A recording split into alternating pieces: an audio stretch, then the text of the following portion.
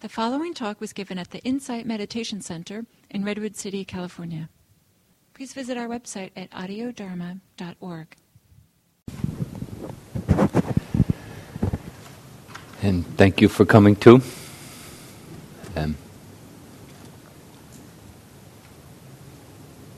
Recently someone gave me the... Can you hear me okay? Is it loud enough? Yeah? Someone left this on my desk. It's a little piece of paper and has a little list of statements, several of which I'm going to read. I have no home. I have no parents. I make awareness my home. I have no life or death. I make the tides of breathing my life and death. I have no means.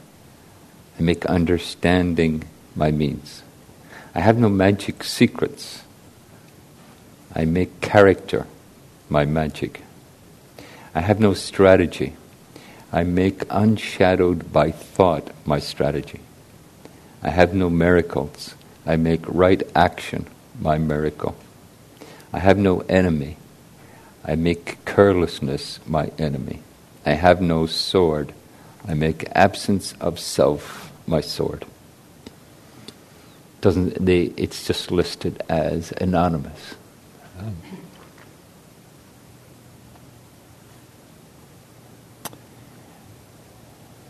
And when I read it, I was thinking, yes and no. There's a in the world of Zen, there's been many notable teachers, and maybe one of the most notable was Huineng. And one of the many stories of Huineng was an illiterate wood gatherer. Came from very humble origins, and then rose to become a very influential Zen teacher. In some ways, as with many influential spiritual teachers, the practice of Zen shifted around given his influence on it.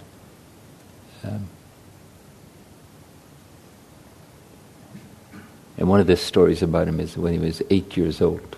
There's a sutta in the Zen tradition and the Mahayana tradition called the Heart Sutra. And it really captures this notion of essentially letting go of any way we're clinging, in some ways a very basic teaching. Any way we're identifying, any way we're creating a self, clinging to thoughts, and this is how the Heart Sutra goes. It's a long list of negations, and then it says, and in this state there is no hindrance. And you can come next Saturday and explore that. And with no hindrance, no fear exists. And when no fear exists, the mind is no problem. And then it goes on and says, and without the mind being a problem, awakening is abundant. It just, wherever you look, it's teaching you that manifestation.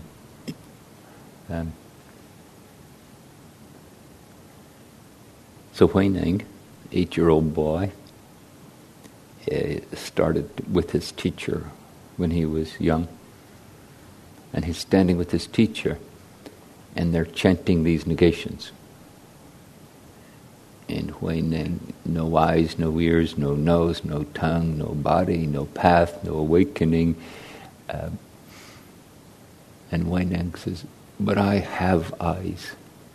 I have ears. And the teacher was impressed by the astuteness that he was seeing. There is something in the human condition that is maybe we could say, determined in expressing itself. That it's the very activity of being alive is to express self, is to express the emotions, the thoughts, the relatedness of being.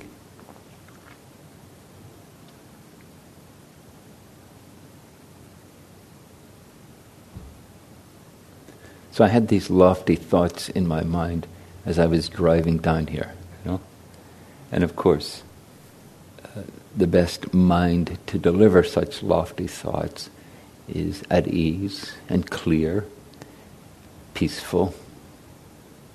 And I was driving, and I was about 3 car lengths from the guy in front of me, or gal, I don't know, the car in front of me. And this car came up and wedged itself into that space, And I noticed this kind of, And then that was followed by a kind of disappointment in my own response, And then that was followed by a kind of let it all go, And if you'd have been sitting beside me, I think you wouldn't have noticed a thing, because it's all these just little flickers.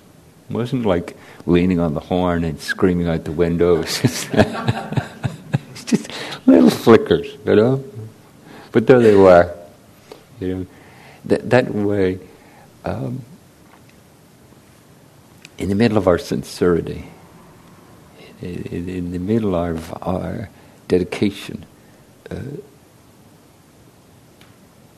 something happens and there's response. There's that momentary, pulling away or pushing into,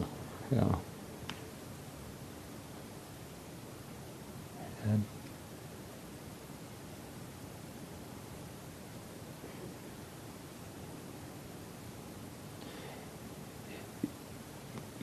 once I was with a Zen teacher, Kobuchino Roshi, and another Zen teacher from San Francisco Zen Center, and we were doing something, and the other teacher made a mistake in how to do it. And he said, somewhat apologetically, "Oh, I got that wrong." And Kobuchino Roshi said, "Our mistakes are what allow people to love us. That's how they can love us. They can love us by our imperfection." In Japanese carpentry, in the classic Japanese style, if a carpenter makes something and he hasn't made a single mistake in the doing of it, in the crafting of it, he either takes a knife or a hammer and nicks it. Usually somewhere, obviously, where it's not going to offend the beauty of it, just in a corner or something. Just that way in which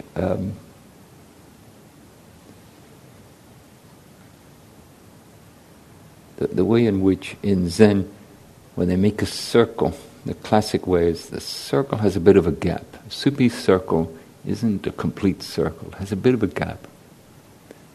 The way in which as Kobuchino so softly and beautifully said, our imperfection is how the world enters us and how we enter the world. Like when we notice the mind that arises when someone cuts in front of us, and then we notice in our own sincere effort how we relate to that and struggle with that and learn from that.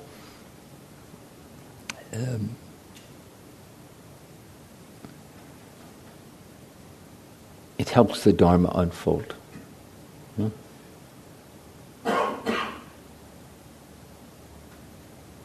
And then if we relate that to the Heart Sutra, and in some ways you could say, well, the heart, that negation is to go to jhana. Jhana is a deep place of absorption into, we could say, elemental consciousness.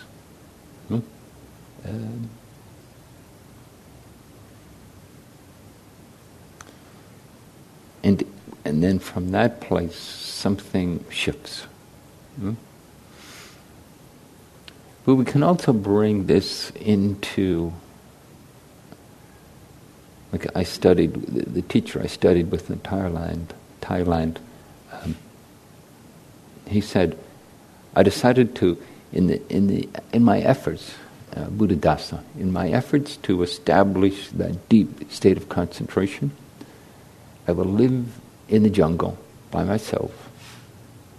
And his brother, who was a monk too, he was a monk, each day brought some food and hung it from a tree. So he didn't even have the contact with his own brother, you know. And he did this for 3 years and meditated as diligently as he could. And then he came out and he said, I didn't do it. I didn't achieve that state. No.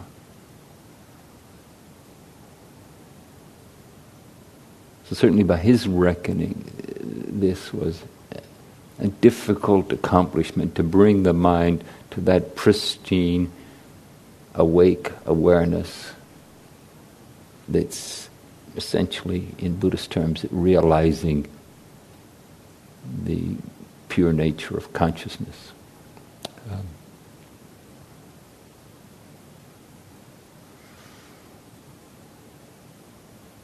And yet, even though, and I don't say this to in any way invalidate that practice or that expression, but in the simple act of noticing, we're sparking something, you know.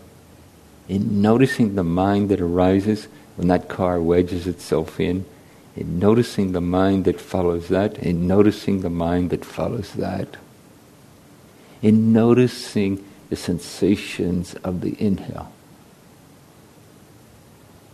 in noticing the sensations of the exhale, in noticing as you connect to it, the inhale can have a certain kind of characteristic of opening, allowing, receiving. The exhale can have the characteristic of releasing, letting go.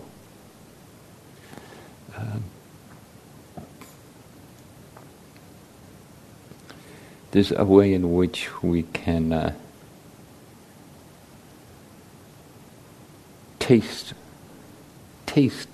the spark of non-grasping that illuminates awakening. You know?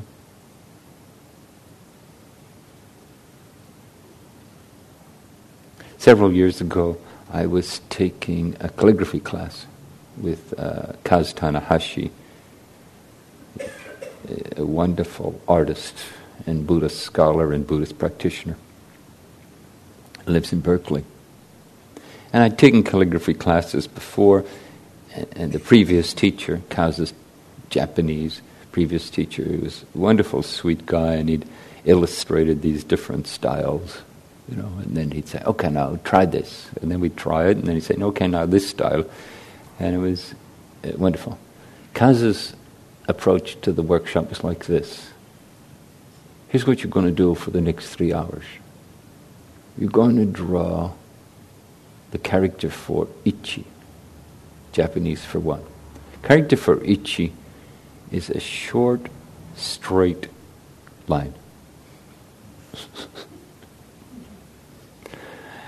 And so, but to draw a short, straight line on a piece of paper with a brush and ink requires you to discover how much ink to have on the brush, how much pressure to put on the brush, how fast to move the brush, how to lift the brush off the page. Do you press on it before you lift it? So all these details, and in the doing,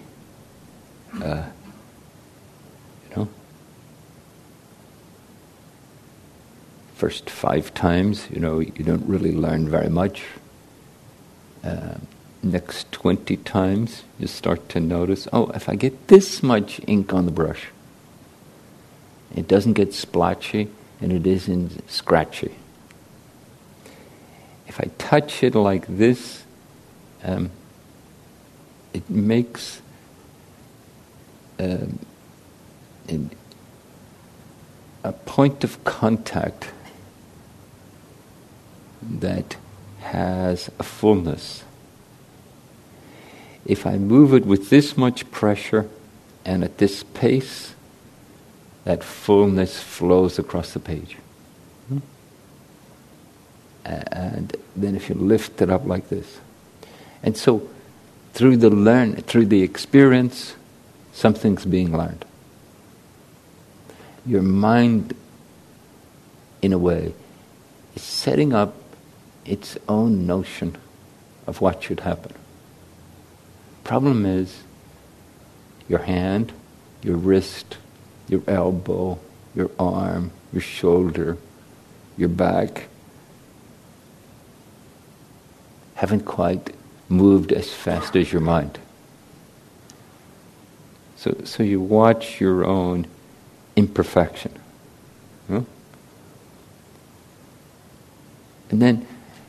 And in some ways much more interestingly, as you do it 20 times, 50 times, you start to see this subtle attitude with which you engage the task or engage the art, whatever way you think of it.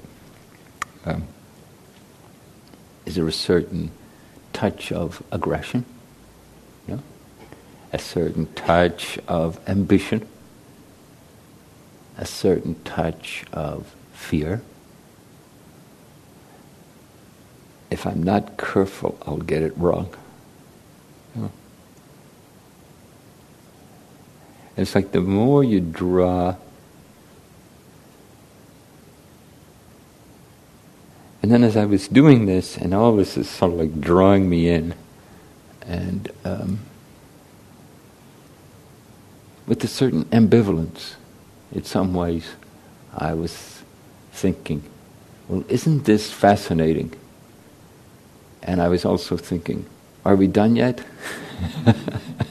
How much longer does this go on? And I think that's very common in our practice, It stimulates a deep sincerity, and we're also looking at our watch to see if we're finished yet. We're truly appreciative from what we're learning, and it's like it feels a little bit like torture.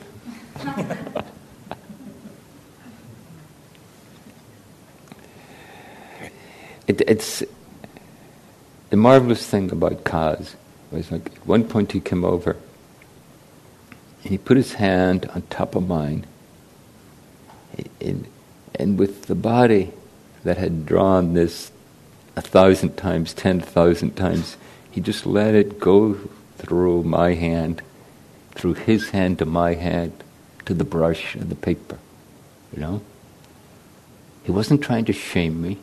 He wasn't trying to say, hey, stupid, here's the right way to do it.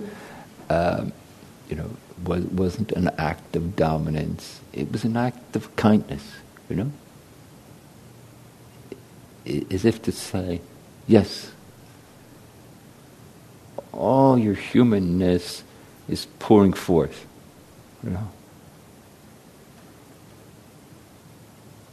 As I got into it, some of me just simply wanted to get it right,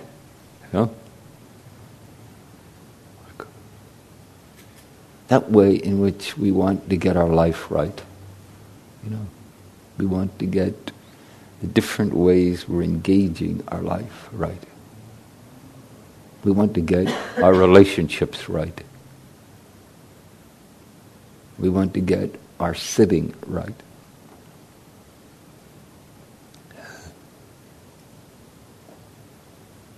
In some ways, we have ideas as to what right is, and then in some ways we don't, which is a whole interesting proposition. But then there's a deep-seated psychological, emotional involvement in it, There was one point where I could watch, as I was doing this, moving this brush across a big, empty, white space. And there was almost a fear,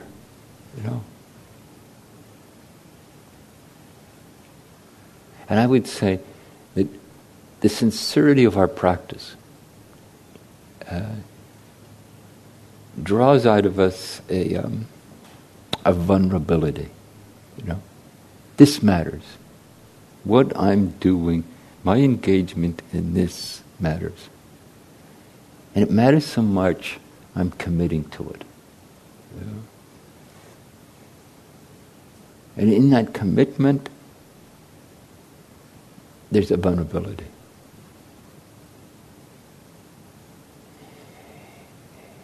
And so this is the learning by doing. This is the learning by engaging. This is the learning by giving over and being the doing. And we could say this is the very stuff of our meditation, Give over, How is there absorption? There's absorption by being absorbed in the activity of the moment. Being absorbed in the inhale. Being absorbed in the experience of the exhale. But there's also the absorption of moving a brush across the page. There's the absorption in listening as another person speaks their truth. That the activity of life, the relatedness of life, has this opportunity, this constant interplay. And that we explore it, discover it in the repetitive doing of breath after breath, moment after moment. And the challenge for us there is, can we have a renewal of that kind of effort?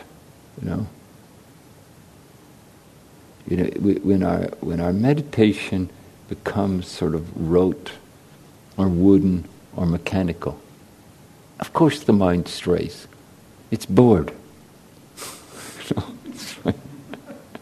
We've turned the dynamic energy of being alive into some sort of wooden mechanical process. Something in us just says, no thank you.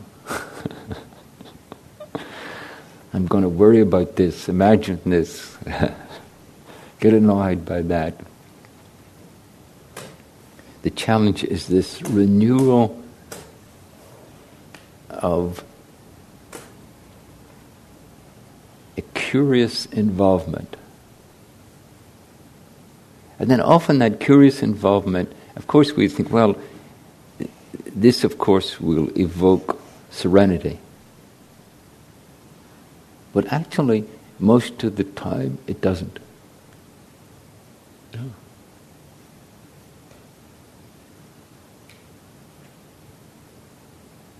And the wisdom of imperfection The wisdom of realizing, experiencing and realizing that that's the nature of the human condition, is that so-called imperfection is just the display of what it is to be a conditioned existence. You know? You know, there's a Buddhist teaching, and with lots of big words, and here it is. There's the Trikaya, you know, and you have the Dharmakaya, the Sambhogakaya, and the Nirmanakaya. Kaya is a realm of being a realm of being, sometimes called a world, but it's something more alive and interactive than just a solid, substantial, independent existence. The Dharmakaya is this no eyes, no ears, no depending on this. I have no home, I have no life, I have no means, I have no magic. You know, this going beyond any formulation, going beyond any attachment, going beyond any identity. This is the Dharmakaya. The Nirmanakaya is what's manifest in this moment. You know, this moment is itself. Yes, it's part of a dynamic interplay of all sorts of conditions, but here it is, and it's itself. Here we are, just who we are, sitting here. We're not somebody else. If any one of us was to leave, it would be a different experience.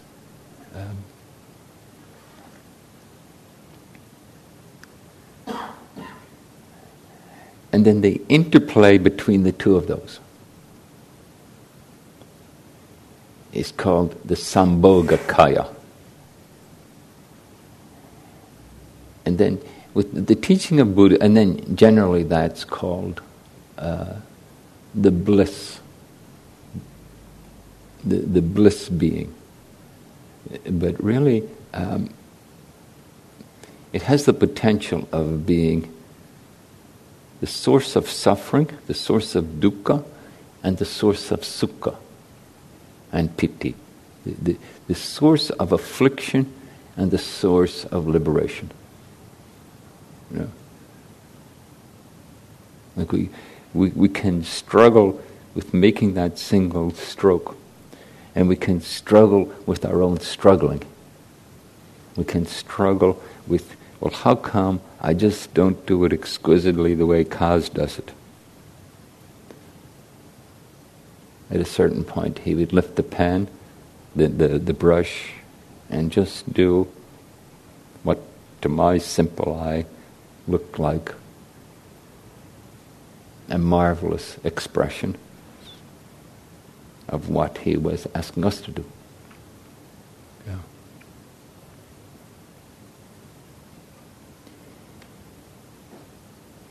So we can struggle, sometimes reactively, blatantly, with what's coming up, and then sometimes subtly. But when we start to engage and be absorbed in, there's an undoing of the structures of the self. Yeah. And the undoing is facilitated by how they come into awareness. You know? And it doesn't mean they're annihilated. It just means how they're related to, how they're grasped, how they're the source of clinging, how they're the source of demanding that things be different from how they are. You know, that's what's being undone.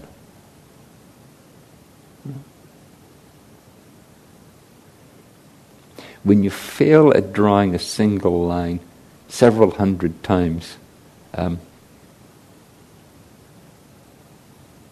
it stops bothering you.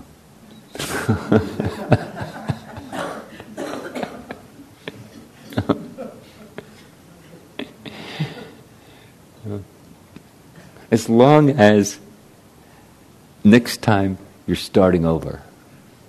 Next time is a brand new opportunity to do a 3-inch single line.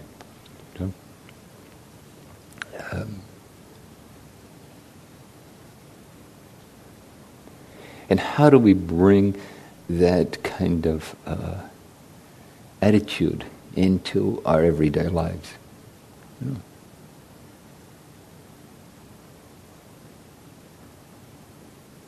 How do we bring that attitude to the workings of the person that we are? How do we bring that into how we relate to others? How do we stop being frustrated by the fact that they're not perfect?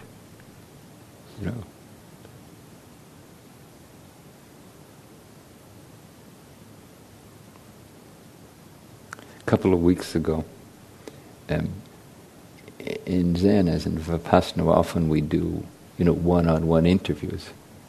And just by coincidence, sort of coincidence, I talked to the woman in the relationship, and then the next day I talked to the man in the relationship. And I talked to the woman in the relationship, and and she was saying, "Wow, there's a lot of problems in our relationship, and it's really difficult, and I'm just really struggling with it. I'm just having a hard time." Then the next day I talked to the man, and he said, "Things are pretty good in our relationship." It's like, yeah, it's going well.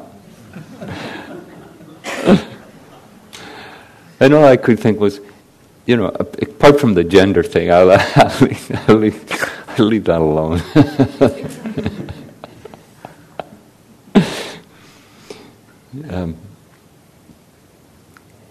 That each of us has our own relationship, just by coincidence. The person in our relationship has the same name as this person who's having their relationship with someone who has the same name as us. That we are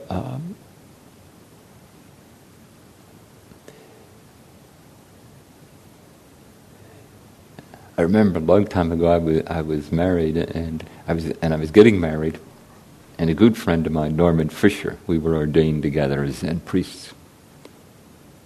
And my ex-wife's name was, and still is, Melody. And at the ceremony, in the Zen, you're allowed to speak. At a certain point, you do it, and then everybody, and Norman stood up and he says, "Well, Paul, you're a man, and Melody, you're a woman. So, of course, you're never going to understand each other."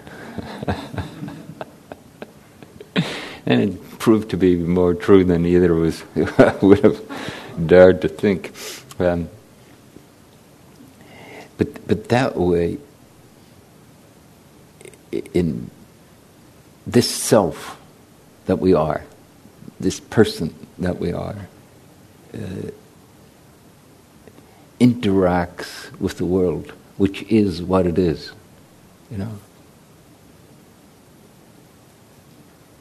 And we could say our knowing, our skillfulness of that interaction is imperfect. We don't get it perfectly right. We don't communicate perfectly. The Zen Center is a big sangha. And sometimes I think all our problems arise from miscommunication.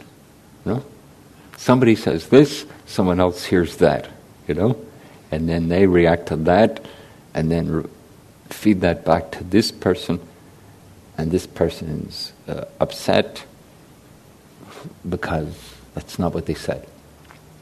Yeah.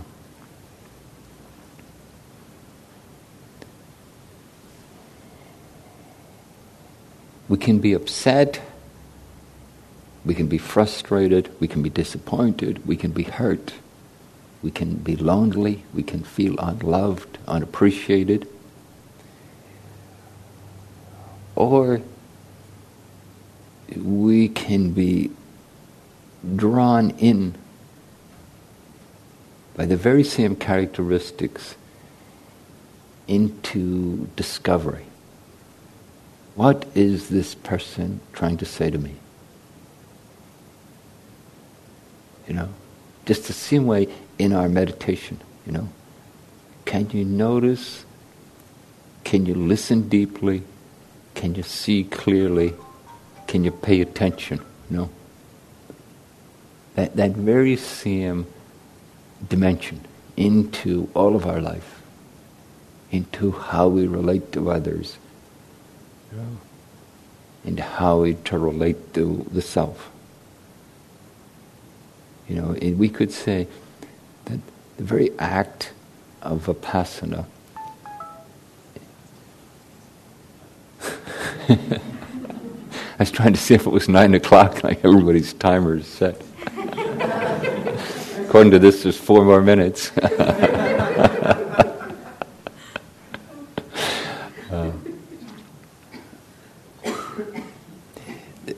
The very act of engagement has its teaching when it's infused with awareness. How do we keep rediscovering that? Meditation is to rediscover your body, rediscover your breath, rediscover awareness each time you sit. And vipassana is this investigative awareness. Like the world, our imperfections, our relatedness, it's all there as a teaching. The human mind is so attuned, so inclined towards judgment. You could say, existentially, this is how we kept the species alive. That we're discerning how to thrive and not to perish. But if we take that discernment and let it be curiosity, like even if you have a difficult experience and say to yourself, what did I learn from that? It's a very different process than from who is right and who is wrong. What are we learning from how we're relating to each other, rather than which one of us is right and which one of us is wrong? Yeah.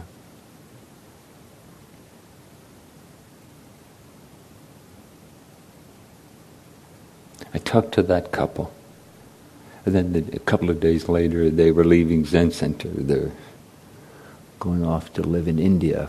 I traveled around India for 6 months. And I said, I hope you have a great time.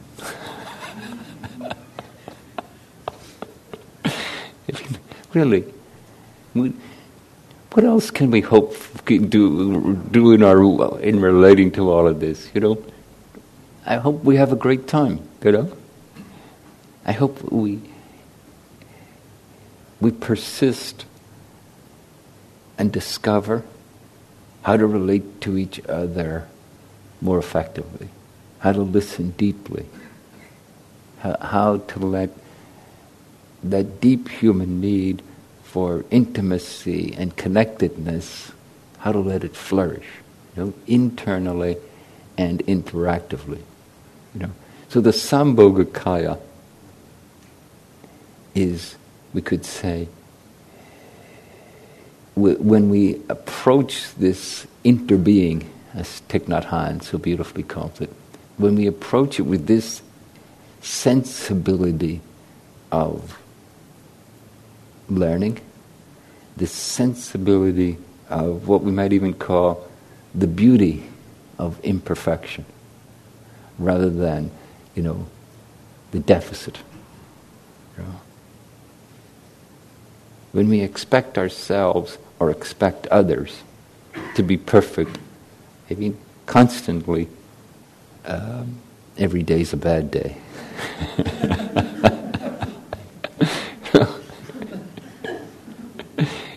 Every interaction will fall short of its perfection. But when we approach it with that sensibility of learning, when we approach it with that sensibility of, well, I hope you have a great time. I hope that as you go through this amazing process of having a relationship with another human being, that there is learning, there's insight, there is compassion, there's patience, there's generosity, that the paramis, as we engage in this vulnerable way, the paramis just sort of make sense. Well, what other attitude would you approach life with? Would you cultivate your own impatience, your own sort of resentment? Goodness, they pop up readily enough without any encouragement. So this is the teaching, the Dharmakaya, go beyond the particulars, the Nirmanakaya. And there's a way in which we can appreciate, we can savor. Sometimes that's an interesting way to sit, savoring the experience that's arising. And then the interplay between the two. The Sambhogakaya.